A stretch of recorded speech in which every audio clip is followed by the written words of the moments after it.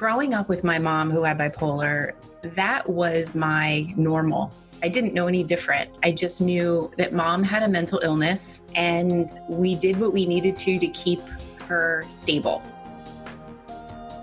Hello, and thank you for joining our podcast, Hope to Recharge, a show that is designed to bring hope, inspiration, motivation, and some practical tips to those that are battling depression and anxiety, and to those that are supporting loved ones that are going through the journey in this difficult time of depression and anxiety. I'm here to tell you, you are not alone, and we will live beyond depression and anxiety. We will share our stories, one story at a time, in a world of mental health. Together is better. I'm your host, Matana. Thank you for tuning in. Hello and welcome to Hope to Recharge. Thank you for joining us. Today I have a very special guest. As you know, I told you that as much as I thought I knew about mental health, I'm realizing how little I know, how really little I know. And I have this amazing honor to get to meet all these phenomenal people that make a difference in the world. Today, I'm speaking to Michelle Dickinson. Michelle Dickinson is somebody I met online because she wrote a book, and we'll talk about the book soon. She wrote a book, a memoir about her life, what it was like growing up with a mom that was suffering with bipolar. I can't express to you enough how much the cover of the book gives me chills every single time I look at it. The book is called Breaking Into My Life. Breaking Into My Life. If you're listening to this, you already see the book cover on picture of the episode. It speaks volumes. And in the memoir, she talks about the struggles of growing up with a mother with bipolar and her journey of forgiveness and recapturing her life. So without further ado, welcome, Michelle. Thank you for joining us and thank you for making a difference in the world.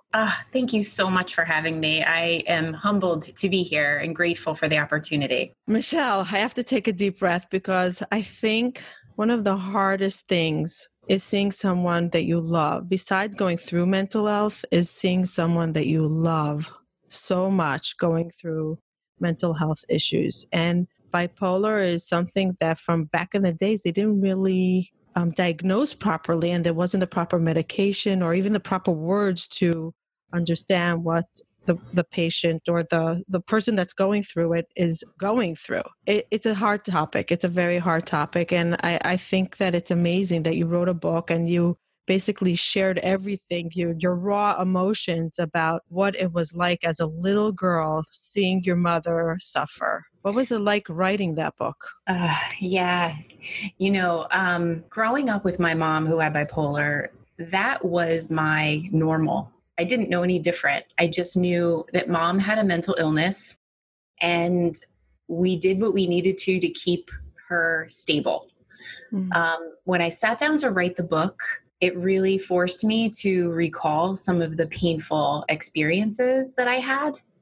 But at the same time, it was such a great opportunity to be able to humanize mental health so people could understand it better. I think when we have the opportunity to understand something better, we fear it less and we have the ability to remove the stigma.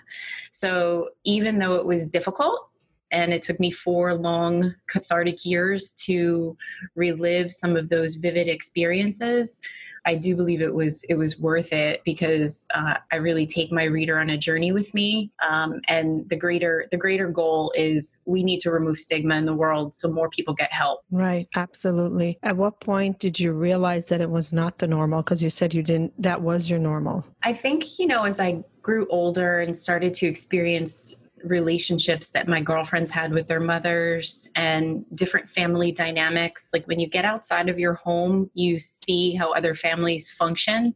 Mm-hmm. And that really had me recognize that my home life was very different. Mm-hmm. I longed for some of the experiences that I would have like at my girlfriends' houses. Wow. And the normal dynamics between a mother and a daughter, the love, the support. My mom was emotionally absent So it was hard. Even so with bipolar, I don't know a lot about bipolar, but I've been speaking a lot lately to people that either experienced it on their own or a loved one. I understand that there's a lot of ups and downs. Did you have ups that she was connected to, that you can yearn for it and wait for it to come again? Yeah, exactly. So the mania and the extreme depression, right? The rapid cycling, she experienced that. And when she experienced that, so did the family. When she was in a great mood, it was like Disney. She was happy, she was energetic, she was motivated, and she was joyful to be around. But when she was sad, she was crying like relentlessly for hours on end. And there was nothing that you could do to console the pain. So in a lot of ways, I learned as I was writing the book, because I wanted an education on the illness, one that I didn't get as a child. I learned that a lot of people who do have bipolar love the mania because it is so incredible. And what drugs tend to do is to numb both the mania and the depression and even them out. And I remember when my mom would be on drugs that it would flatten her. So there weren't any highs or any lows. And she really just didn't like that. So I understood it, as I started to learn more. So you're saying that they love that mania part that they're afterwards are depressed about because they fall out of it and then they realize what happened and they go into deep depression from it. So why do they like that? So I'm not a physician and I don't know that that's the case. I just know that there's rapid cycling. So I don't know that they fall into depression because they have remorse about anything. I just know that the experience of having mania and being high and being excited and being positive and upbeat about life is that they enjoy. And I think like you and I, like it feels good to feel good. So I think after those dark, gloomy, depressed days, that's a reprieve. So every time she was up, when she was on a high, it was manic. It was never she was in a good mood before the manic. It was always when she's on the up, not depressed, she's manic. Yeah. Well, I mean, she had moments where she was in between. Like, it wasn't always one or the other. She did have moments where she was in between the two, but I could anticipate what would be coming. And it wasn't consistent, right? Like, sometimes she'd be really sad and then really happy, or like then she would be neutral. It depended on the medication. She had been on so many different types of medication to normalize her emotions and her feelings that it was just always so unpredictable. But there would be moments where I would have snapshots of the mother that I loved who was loving back to me. And they were so short and so in between. And I longed for those. Did you have shame growing up with her? Did you want to hide her? Did you want people not to know about her? Chapter 9 of my book, I explain what that was like. It's hard. I was embarrassed and I kept her a secret. I didn't invite people over to my house like most kids because I just didn't know how she would be. She was so unpredictable. And then I'd have to explain her. So I would keep people out of my life. I really wouldn't tell anyone what I was dealing with at home until I met my youth group as I got older. What is the youth group? So it was basically just a youth group through my church. We would get together, we would pray, and we would connect. And so we went on a couple of different retreats together, and I found it a safe place to tell my story of what I was dealing with at home. And that's when I really felt accepted and supported and loved. Wow, isn't it important? What a lesson about that youth group that gives you permission to be who you are without judgment. Right there is such a lesson in life to just find that support that you can unload yourself and feel loved and support. It's wow. Yes, that's a lesson number one from this podcast, I must say. It's something so minor that we probably didn't think that we would bring up, but such a vital and important part of anybody that's going through challenges. Find that support wherever it is, and it could be even from the church. Look at that. So back to you. I want to go back to your childhood. I know it's in the book, but I want to discuss it in the podcast and give the listeners an idea of what comes up in the book. Did you have siblings? I had 2 cousins that came to live with us for about 10 years, and they stayed with us. And I believe, and I write about this in the book, that was part of the trigger that had my mom go from a balanced state to this imbalanced bipolar state. And there's theories about it out there that there's a trigger that tends to happen. And so I think there was some trauma that my mother experienced long before she had me. And, she, with her big heart, embraced my two cousins coming to live with us. And before you knew it, she was running a house of 5 people. So I think that was part of it. And that's when, I write about it in the book that she went and she just became extremely strict, just very rough, very tough, emotionally, physically abusive. And I think it was just out of the strain of having that responsibility. How old were you when they came? 4. They're your first cousins? They were my mother's niece and nephew. Remember, I'm adopted. So these were my mother's biological niece and nephew, I believe, or cousins. I don't know. Maybe her cousin children. I can't remember. So we don't even know really maybe they were also adopted. Yeah. Because give us a little bit background about your being adopted.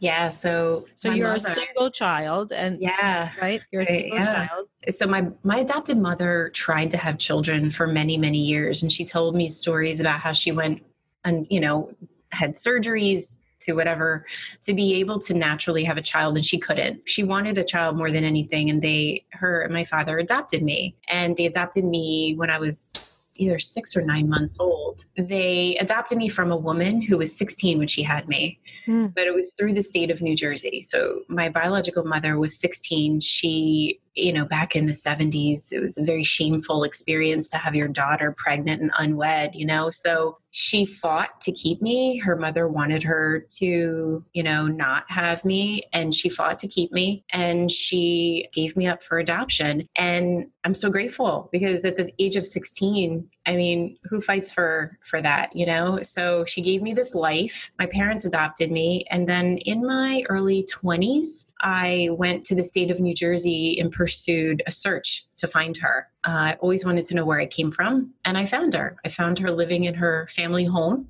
wow. had no other children, was basically waiting for me to find her. She was so incomplete. Wow. Wait, I need to recapture some information here. Mm-hmm. So your mother that adopted you is the one that had bipolar. Yes. And exactly. We're not sure if she had bipolar before she adopted you. Maybe it was from infertility. Maybe it was, who knows? Because we don't really know, because you came into her life as an 8-month-old. Yeah. And the first thing you knew that she wasn't well. And then when your cousins came, when you were a little girl 4, it went to even worse. Yeah. So, and then your biological mother never had children again. Right. Maybe that was like, did you ever ask her why she never had children again? She just, she never got married. And I think she was just so incomplete about giving up a child. She wanted to find me, but didn't feel it was her place to look for me. Mm-hmm. Just never had another child. Did you keep up a relationship with her? I did. So when I met her, I was in my 20s, and she became a friend. Wow. And we had a good rapport. We had a really good rapport. She was such a supportive, loving person in my life, but very sick, right? So she was morbidly obese, suffered from a lot of illnesses related to diabetes. She had lost toes and her part of her foot, and she struggled with her health, but had just had like the most beautiful heart and the most beautiful, loving nature about her. Mm-hmm. And just eventually she passed away due to complications related to her diabetes. How old were you? Oh, wow. I must have been in my mid-20s. She was very young. She was probably, in her early 50s? Wow.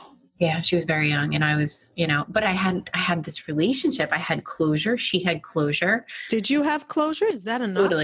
Totally. Because as an adopted child, I always wanted to look into the eyes of the woman that gave me life. Mm-hmm.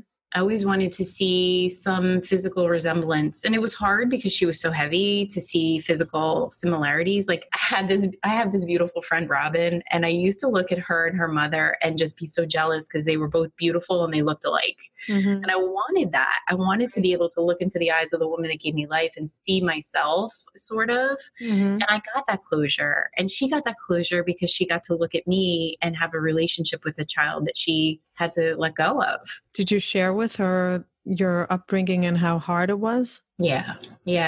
But you know, she always said, I wish I could call your mom and thank her for what a beautiful job she did in raising. They never met? Never met. You didn't want them to meet? You know, when I met my biological mom, I knew I needed to keep that a secret because my mom's emotional state was so volatile and I didn't want to be the cause of her having another breakdown. Wow. So I kept that a secret. What a sensitive soul you are. It's unbelievable. So she never knew that you met your biological mother. Never. It was your own secret between you and your biological mother. Yes. Wow. When you met her, I know we're going a little bit off, but I think it's very important to understanding you. When you met her, so you had only a few years to really get to know her, and you're looking back and you're like, oh my God, I had 20 years that I wasted, that I didn't get to know my real mom. And maybe if she kept me, my life would be different. Oh, I thought about that so much. So what do you do with those unhealthy thoughts, because they're so unproductive, right? Totally. You can't go back. It's not your reality. Your reality is you were placed where you were placed for some reason, and that's just what happened. I mean, I think the most beautiful aspect of meeting my biological mother was that I could create a brand new relationship with her, one where I wasn't the daughter, I was a friend, and she could support me in an adult way. And that's what she did, you know? But when I met her, you know, the whole reunion was, I mean, it should have been on Oprah. It was incredibly emotional.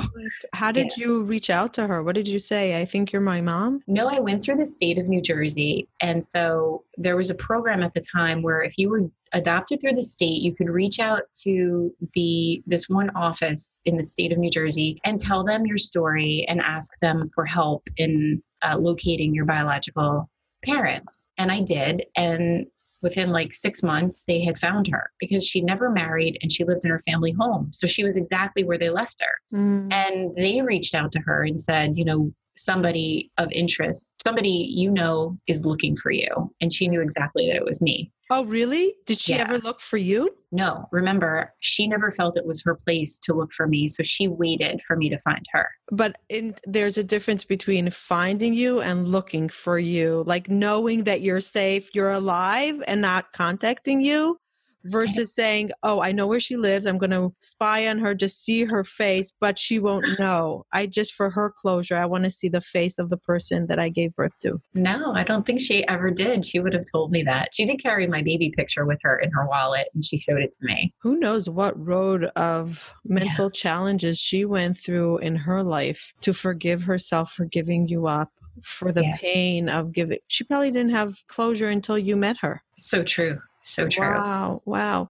So going back to your mom with bipolar, your adopting mother, when you found out that you were adopted, did you ever think, okay, she's not well.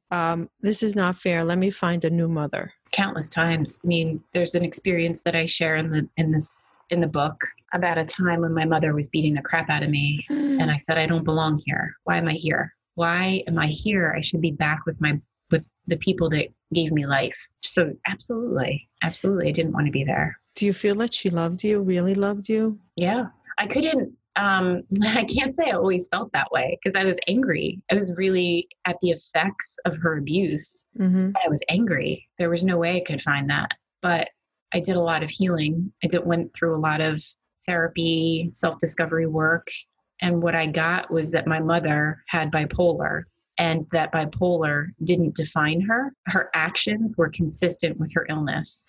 And she loved me. I want to deep dive into that exact comment that you just made, because I find that loved ones that are living with mental illness, the struggle is almost as hard as the mental illness. Yeah. We give so much focus even though there's stigma, but when we remove the stigma, we give so much focus to the one that's suffering struggling with a mental illness. But we don't shed enough light on the ones that are supporting or the ones that are part of the family.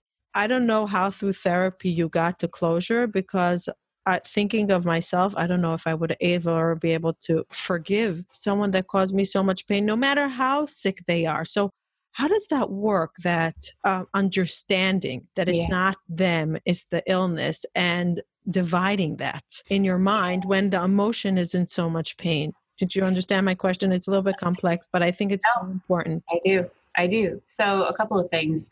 It's punishing to love someone with a mental illness. I have a very dear friend of mine who has multiple diagnoses, and she's abusive to people that love her, including me. So I know what that feels like. I then take myself back to what it was like to be loved by my mother, but beaten by my mother. It's punishing, and caregivers need to care for themselves first. That's like such an important message I want to get. You've got to put the oxygen mask on yourself before you can help others. Yeah. So don't get lost in caring for them.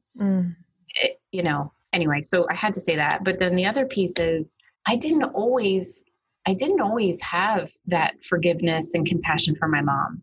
I struggled. I went through therapy. I married the male version of my mother. My therapist told me, because it was familiar. I went through self-discovery work. So I did this program called the Landmark Forum. And in that program, the biggest aha I got was that my mom was a young mother trying to raise a child who took in 2 other children, and she was trying to do it with bipolar. So for a moment, I was able to step back and say, instead of focusing on the effects that she had on my life and how I feel anger because, I didn't do this because of her. I look at life this way. I attract these types of men, and blame. I took a step back and said, man, she was doing the best she could with what she knew. And she had bipolar disorder. So when you can step back and recognize that people genuinely do what they know, and, she was affected by her parents.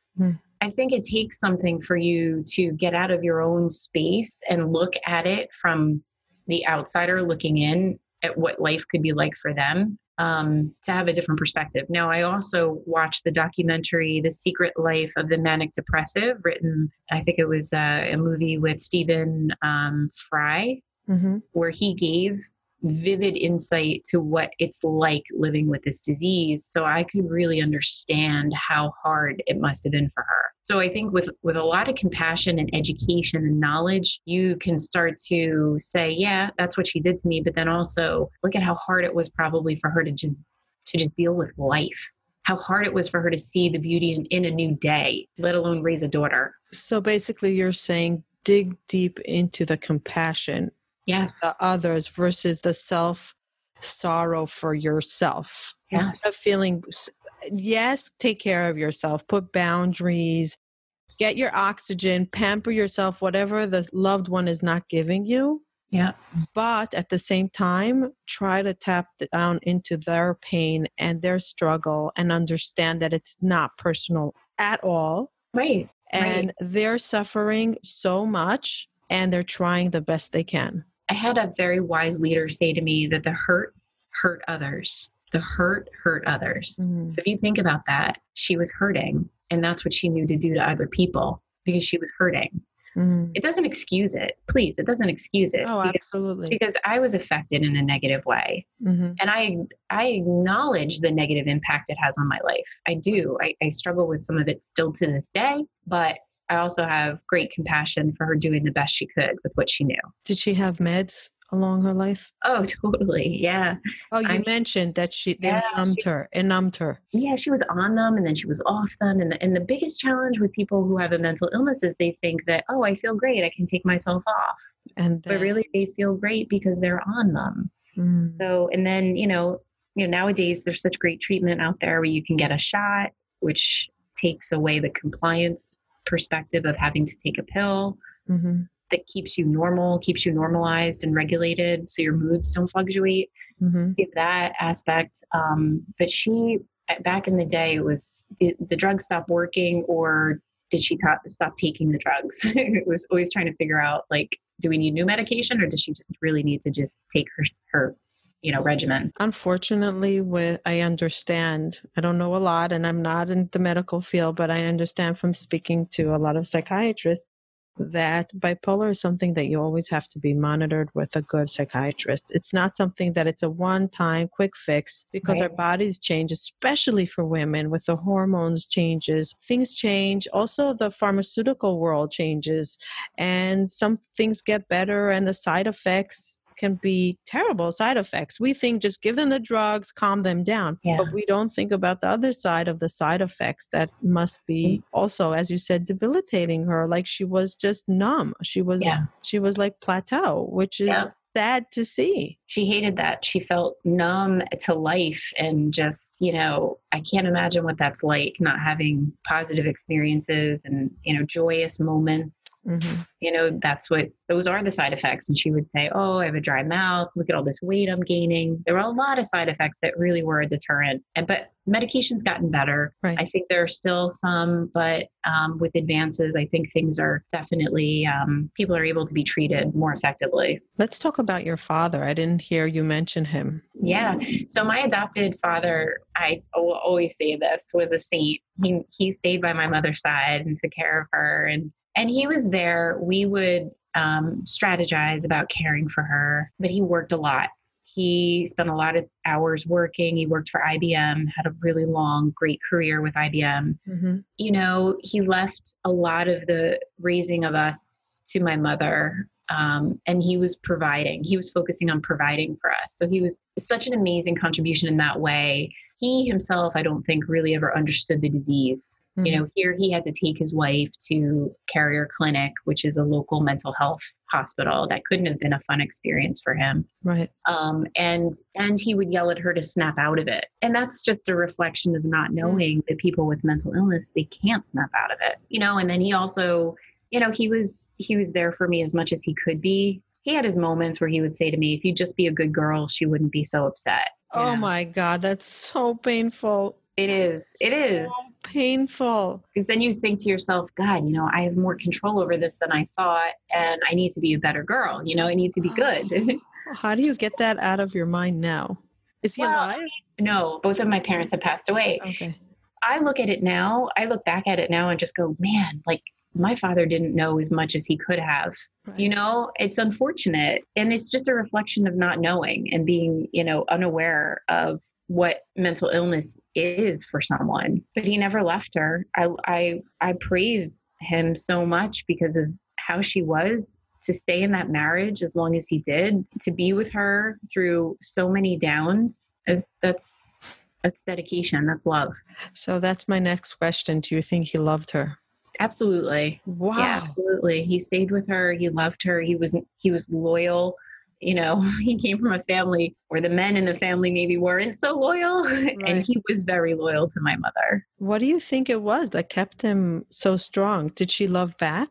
Yeah, of course. Mm-hmm. I think too, marriage expectations, I think, are unique.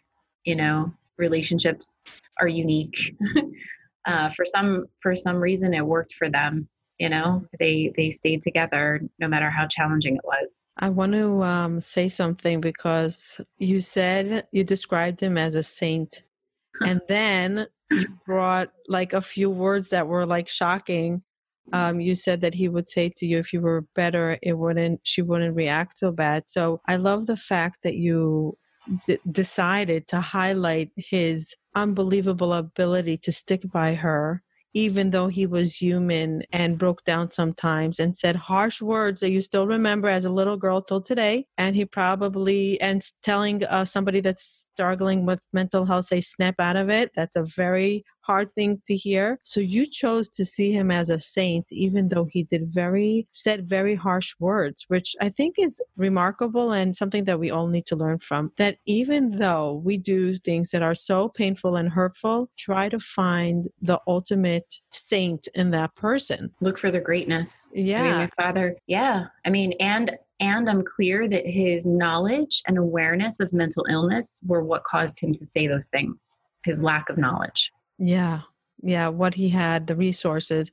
And maybe him staying at work all those hours was his escape and coping mechanism to come back and he recharged at work, disconnected. And if you said he worked for IBM, he was probably very technical person, not so emotional. Yeah. More like numbers, theory, but not emotion. So for someone like that, it's hard for them to connect to illness. Yeah. So it's really admirable that he stuck with it. Yeah. He was a good man. I mean, he definitely was. My aunt and I talk about him to this day. He was a good man, but he couldn't hug. We used to laugh about how he wasn't a very affectionate person. He would you would lean into him and he'd pat you on the back. Oh, really? He didn't give you a warm hug. Do you feel like he loved you? Sure. Absolutely. I brought so much joy, and he was so proud of me, Oh, that's amazing. Who passed away first? My mother. Yes. And then there's this beautiful love story, which I won't spoil because it's in the book. And then he met his second wife, who is still in my life, and I love her to pieces. And he had such joy with her while he was here. Wow, that's beautiful. Yeah.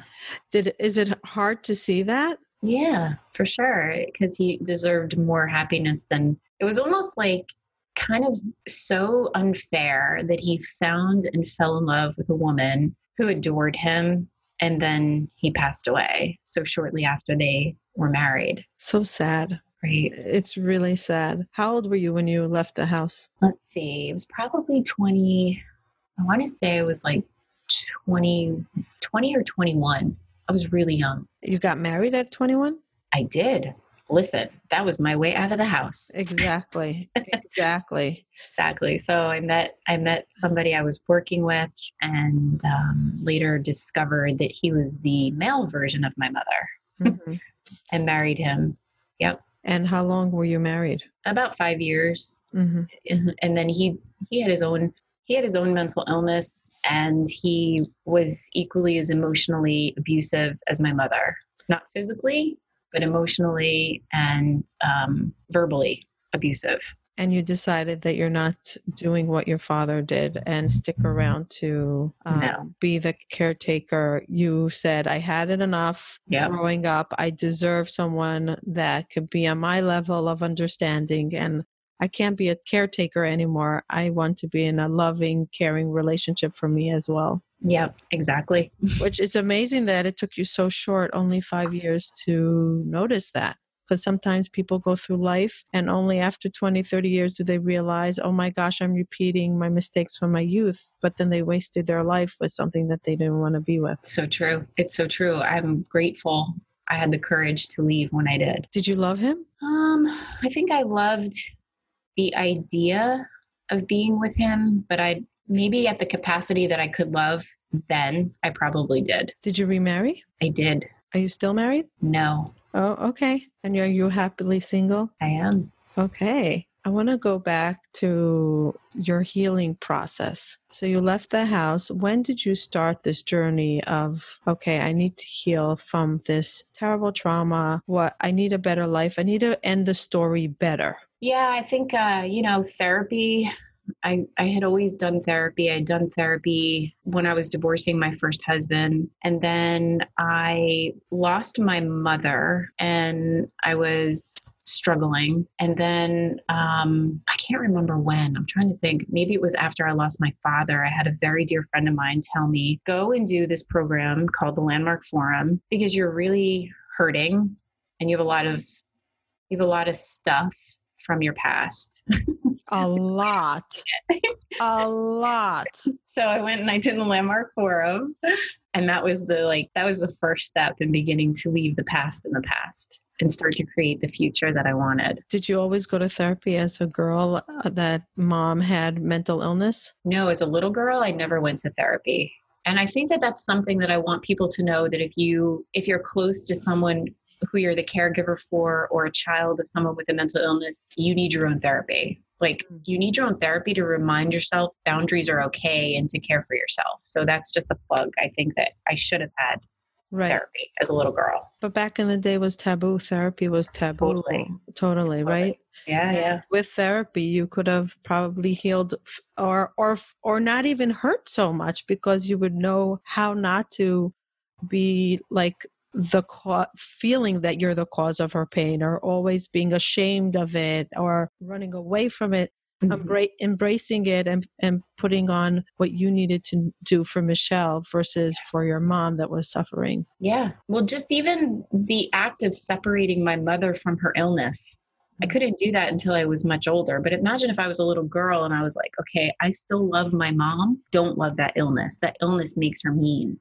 Mm. Separation could have been so helpful for me to preserve my love and relationship with my mother. Yeah. What would you say to a little girl that came to you and said to you, my mother is suffering with mental illness, besides cry with her?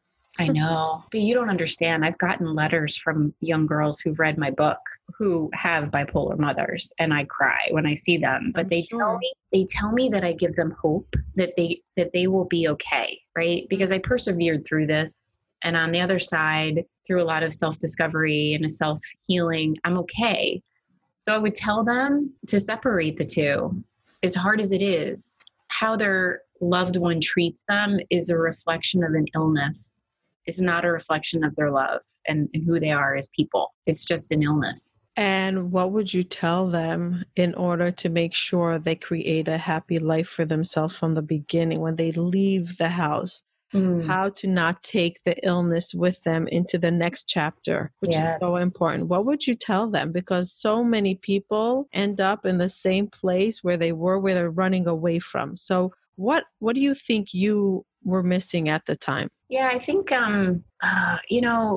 understanding the patterns and what's familiar so you don't repeat those patterns, and really having boundaries is vital, but then really understanding what you want, what matters to you. Because I think the biggest challenge I had was that I was never given permission to like, dislike, want something. I was always suppressed because the priority of my mother was paramount. Hmm. So really connecting to what makes you tick, verbalizing what you want without shame, embarrassment, or anything, and feeling guilty. Guilty is a very big issue when you love someone, because you feel guilty because you want something or you want for yourself. Whatever it takes for you to courageously ask for what you want without embarrassment or guilt. If that means therapy, if it means self-discovery to discover what you like, what makes you happy, like, make that a priority. And another thing that I think is very important, and I think this is something that you probably talk about in the book, is how to break away from shame and not to live the secret and break the stigma. So we live compared to 10 years ago, we're a little bit more advanced, thank God. And we realize the stigma is killing more than helping. What would you tell kids that are living with a loved one? I'm talking to kids specifically because you were a child then. Yeah. So what do you tell people, kids that are struggling with either a brother, a sister, a parent, an uncle, a grandparent that are very close to them, that they're so embarrassed of it and they're living this big secret? How can they break the secret? Yeah, I think this goes for children and for adults who shy away from a conversation about mental health. The brain is just another organ. And when we start to relate to mental illness as it being a disease of the brain, and we relate to it as just another organ that needs support, it needs additional support, then we neutralize this negative connotation that the brain is like this terrible thing that when it gets sick. No, it's just another organ. You break your leg, you put it in a cast, you give it support, and you get well. The same thing. So I think we have a better job. There's a better job that needs to be done with our youth and their relationship to mental health. And it all starts with them understanding that the brain is just another organ. And that's just what happens. You sometimes need more support. So you're saying, let me understand this. So you're saying once the person, the child, the adult understands that it's just another organ, the shame should disappear. Yeah. You take the charge out of it and right. take the charge out of it and the embarrassment out of it. Right. and have that courage to speak up in the beginning. Yes. And from your experience, the more you spoke up, the better it felt. It wasn't the worst, Totally. right? It was the isolation, and I will say the isolation of having to navigate it by myself in my room at night when my mother was sitting in the other room crying was the most horrible thing. So if you have one or two people you can confide in and talk to and unload that story with, that makes all the difference. Right. So find the youth group like you did, find the support, find your best friend. And it doesn't have to be a forum online of bragging about it, because we can be sensitive to the person that's going through it if they're going through the shame. But find that support that you could do, you can hold on to, that helps you break away from that shame and open the conversation. And I find this, and tell me if I'm correct if it happens with you, the more I talk about, the more I realize that almost every family has mental illness in some shape or form. You have no idea, since I released my book, how many people, and just, it's such a beautiful thing. I have a mentor of mine who used to tell me, Michelle, just share what you're up to and share who you are. Right. And that creates a pathway and an opening for other people to be who they are. So when I shared my story, it was almost like the book gave me permission to initiate an uncomfortable discussion. Yeah. The amount of people who were either affected by mental illness, suicide, depression, had a loved one or how was diagnosed, the amount of people that came out of the woodwork to share back to me was amazing. Yeah. It was amazing. And if I could be a catalyst to cause more of those open exchanges, then all of the writing was worth it. Yeah. And you said that you worked for the pharmaceutical world for 19 years, and now you're changing your career and your passion to break the stigma on mental health. Can you tell us what's up next? Sure.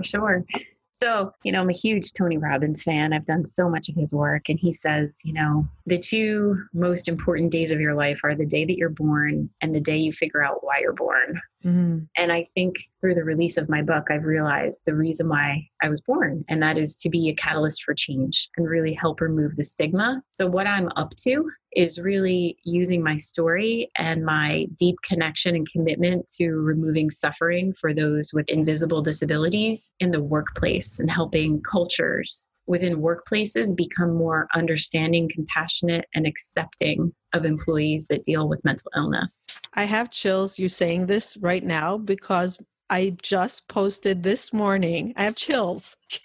This morning, I posted on a private group of a mastermind. And I said, maybe we're doing it all wrong. Maybe we need to start from schools and the workplace to open the conversations, and leadership needs to come and say, we need to talk mental health. It needs to come from the hierarchy, bring it into that it's okay to not be okay. It's okay to discuss it. I have the chills.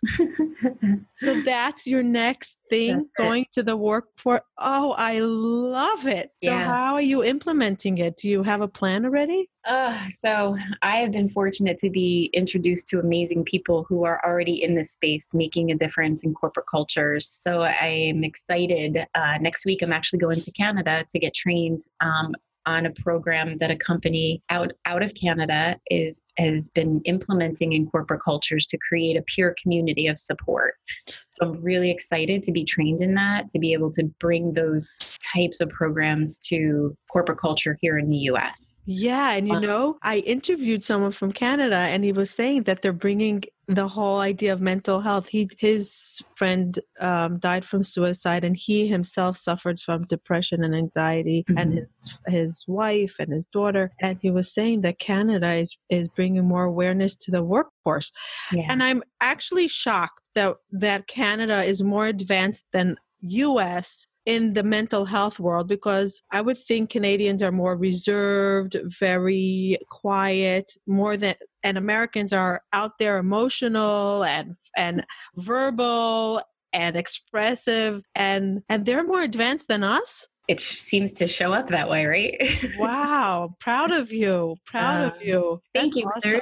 there is also something else that I'm up Yeah. to. I had Share. Please created, share. I need to tell you this because I'm really excited about this. So I had created a program dedicated to children understanding what it meant to nourish the body, nourish the mind.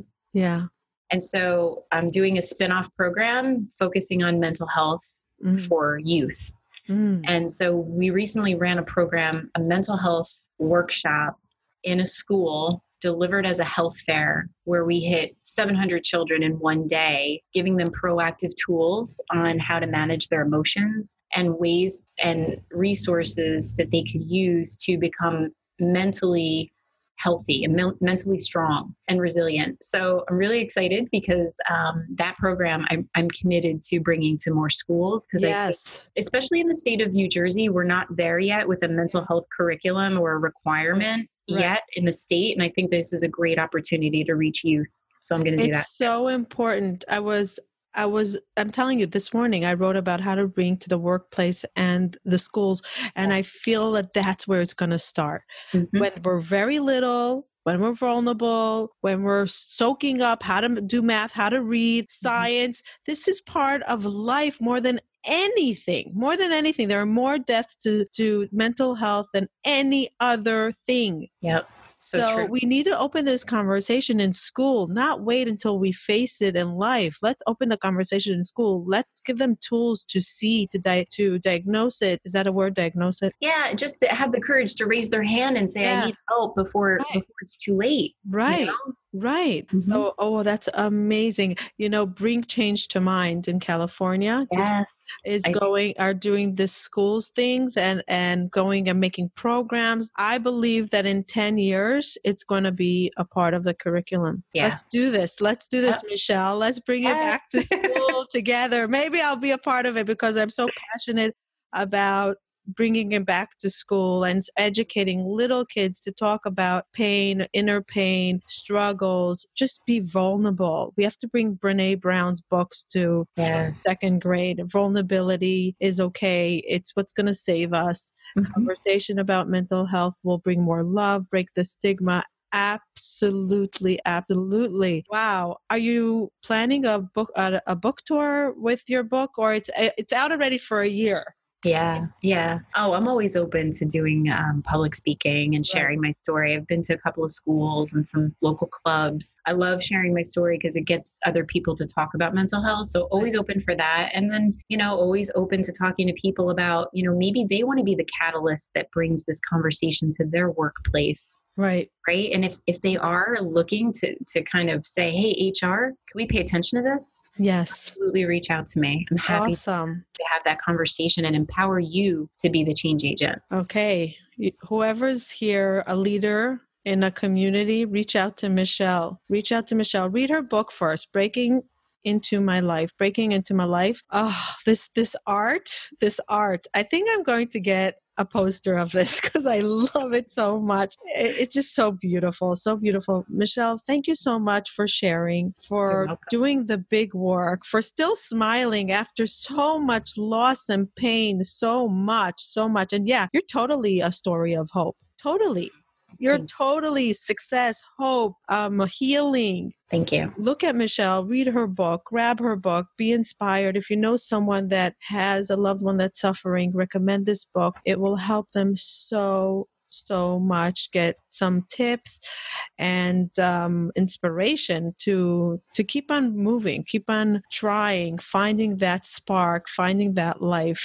I have one more question to ask you that I ask everyone. What does hope mean to you? Wow. Hope is creating what you want for yourself in your life. Wow. That's powerful. Mm-hmm. Because with all the boundaries that you have, like the gates and the doors that you think are there, you really have the ability to create what you want. Absolutely. The pen is in our hand. I love that. Is there anything else you would like to share? No, thank you for having me. Thank you so much for sharing, for being here, for being courageous.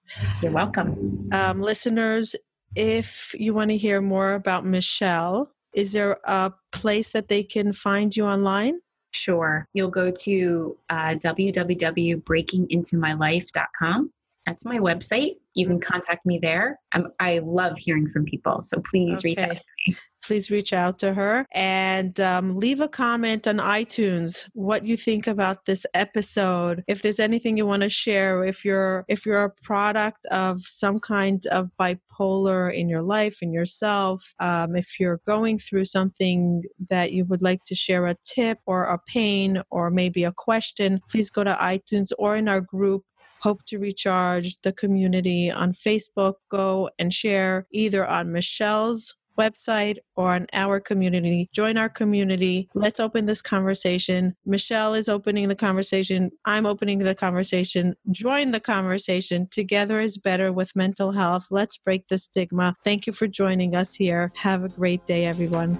Thank you for joining us and taking the time to listen. I really appreciate it. Please hit the subscribe button so you can hear further episodes. If you are listening to us on iTunes, please leave feedback and ratings below. Let us know if there's any topic that you would like to hear from us in the future. Bye till next time.